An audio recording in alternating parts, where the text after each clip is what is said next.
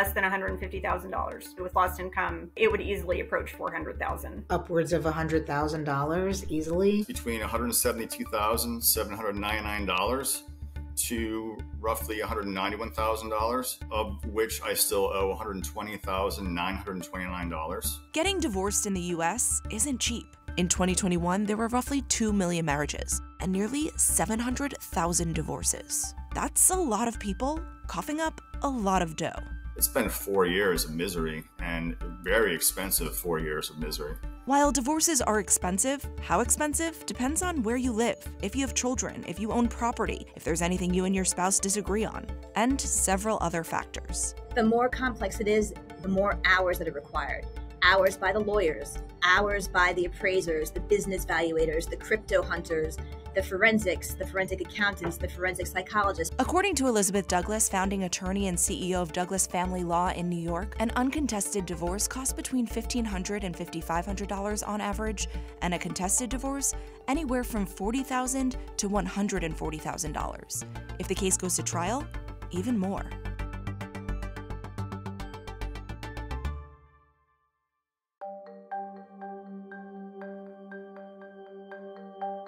This is Lindsay Williams, John Norman, and Zoe Hutzler, 3 people who have gone through at least one divorce. They cost various amounts, but for all, significantly affected their financial circumstances. Let's start with Lindsay, who got divorced twice. Both were uncontested, with no children involved. An uncontested divorce is what it sounds like, uncontested, and it's typically a lot cheaper. A contested divorce is when the couple can't come to an agreement. Lindsay went the cheapest route possible, DIY. You should pay someone to help you get divorced so you don't have to do it a couple of times. But there are also certain counties that have do-it-yourself programs where you can go online and you can fill out the forms yourself. Lindsay's first divorce in 1997 cost $1,000. Their second in 2006 was $4,000. But after Lindsay's first husband passed, they had to pay their ex-husband's debt. Did you consult a lawyer to make sure that was legally solid? I didn't, because I was poor. I grew up poor, and the idea of consulting a lawyer for anything was so outside of my financial, scope of understanding. No matter what, contested or not, fees can't be escaped. Court fees differ by state, but in New York, even for an uncontested divorce, filing fees will cost you at least $335. That's not including the cost of a lawyer, photocopies, notary fees, transportation, mailing, and process server fees, among others. There's software you have to buy if you want to use things to support your case, like text messages and emails. I gotta pay a transcriber $250 per court transcription. It gets expensive. Then there are contested divorces, which means more conflict, and more conflict means more money. Court filing fees, process servers, a real property appraiser. Typically, there is a forensic psychologist if there's a custody issue, business valuator. Nowadays, so many people have cryptocurrency, so a crypto hunter, a tax specialist. Douglas says one of the most expensive parts of a contested divorce is discovery, the formal process of exchanging information between the parties. That can take months and even years. Most prices get driven up when we're dealing with people who have offshore accounts, or they're trying to hide assets, or transfers, or you start seeing things like funneling money into an aunt's name, a sister's name. The more topics that need to be discussed, assets split, money found, children that need to be planned for, all means more hours you're paying your lawyer for. Since John first separated from his ex-wife in 2019, he's used several, ranging from $250 to $650 an hour. A divorce is a separation, a dissolution, a disassociation, and with that comes a lot of life changes, significant ones. We're trying to maintain essentially 2 households on our same incomes. 2 houses, 2 electricity bills, cable, internet, groceries, cars, rent, or mortgage. And that's if you're lucky. Lindsay was in an abusive relationship. It was not safe to stay in the house, but I didn't have anywhere to go. So that's when I learned how to live in a car. There's also the cost of moving, buying new furniture, setting up utilities, doing your taxes independently, separating your health insurance, and possibly selling the shared home or homes. And that's just the beginning. This major life change might cause time lost at work, the need for therapy, and if there are children involved, more childcare. And speaking of children, there's custody to figure out. John worked in law enforcement for more than 20 years, and he was retired in 2019 when he separated from his ex-wife. We went through a completely unnecessary custody battle. It was about $123,000 in attorney's fees. I had to hire an expert witness. I was without my kids for a year. Before the divorce, he says money wasn't a concern. Now, he owes more than $120,000, nearly $40,000 of that in credit card debt. We had extra money, we bought a boat. Then there was this custody battle, and it drained all of my accounts. It's going to take me years to recoup from that. He says he retired in 2016 and became the primary caretaker to his then 7- and 10-year-old daughters. That's while his ex-wife started her own business. So when he and his ex-wife split, all he had coming in was a pension, $3,200 a month. I was paying for groceries on our joint checking account. And then that joint checking account was emptied to an account that my name wasn't on. So I was left with $38. That was a difficult spot to be in. He worked in real estate, got a part-time job at Ithaca College, and he recently accepted a new job with Tennessee Homeland Security as a special field agent. How are you going to get out of all this debt? Working a lot, living a more frugal lifestyle. I'm going to devote probably the vast majority of my pension to paying down debt. I'm working with a financial analyst as well, who is helping with that. And that's another expense, another $5,000 to come to a plan on how to pay down your debt.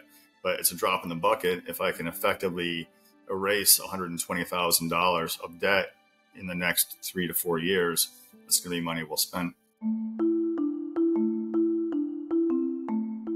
Ken Couch is a professor at the University of Connecticut studying the economic effects of unexpected life cycle events. In a long-term study developed in collaboration with the Social Security Administration, he found that divorced women lost significant financial security unless they remarried. The flows of child support and alimony do not make up for the additional living costs on average in the divorced woman's household. Typically, the household of the woman and the children suffer a significant decline in their standard of living, where the typical male, even after paying the child support, is doing a little bit better than he was married. He's not the only one to discuss what many around the world call the divorce gap. This study, for one on British households by a professor at the London School of Economics, claims fathers see an income boost of about 25% after getting divorced on average, while mothers experience a 20% drop.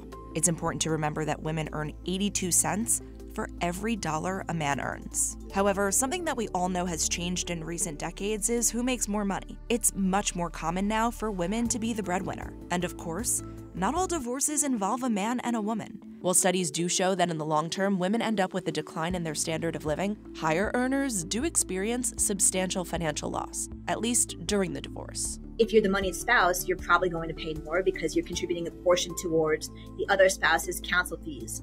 Likely you are trying to maintain the status quo, so you're probably paying child support, you're probably paying maintenance, all while trying to maintain a home or a new lifestyle of your own.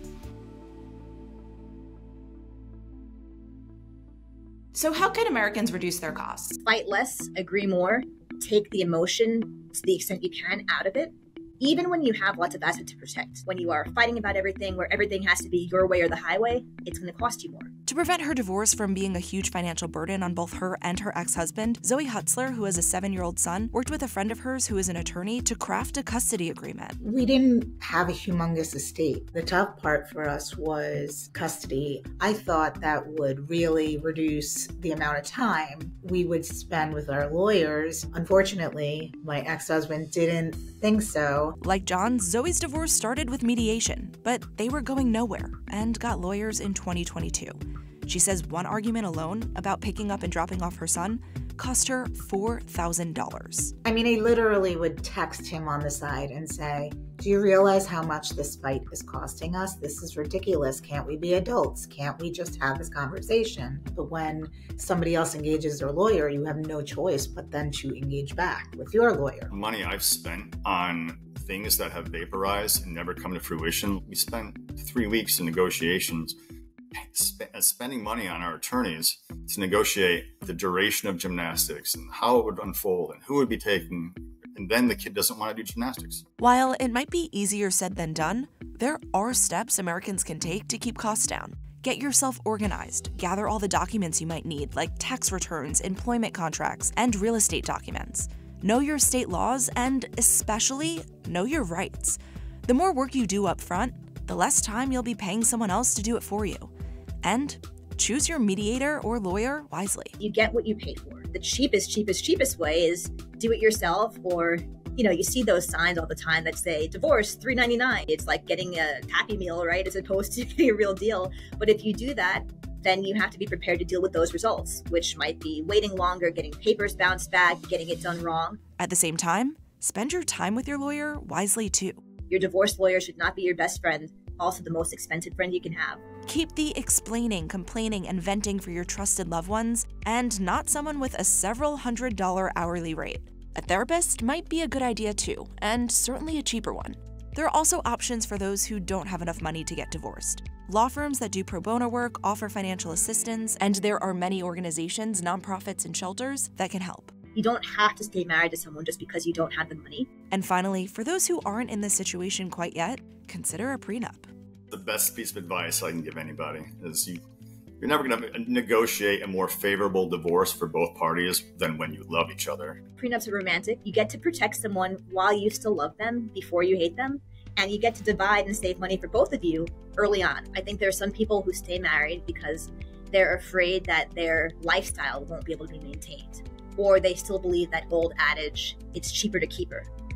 I say, no, it's not. It's not cheaper because you can't get that cost back.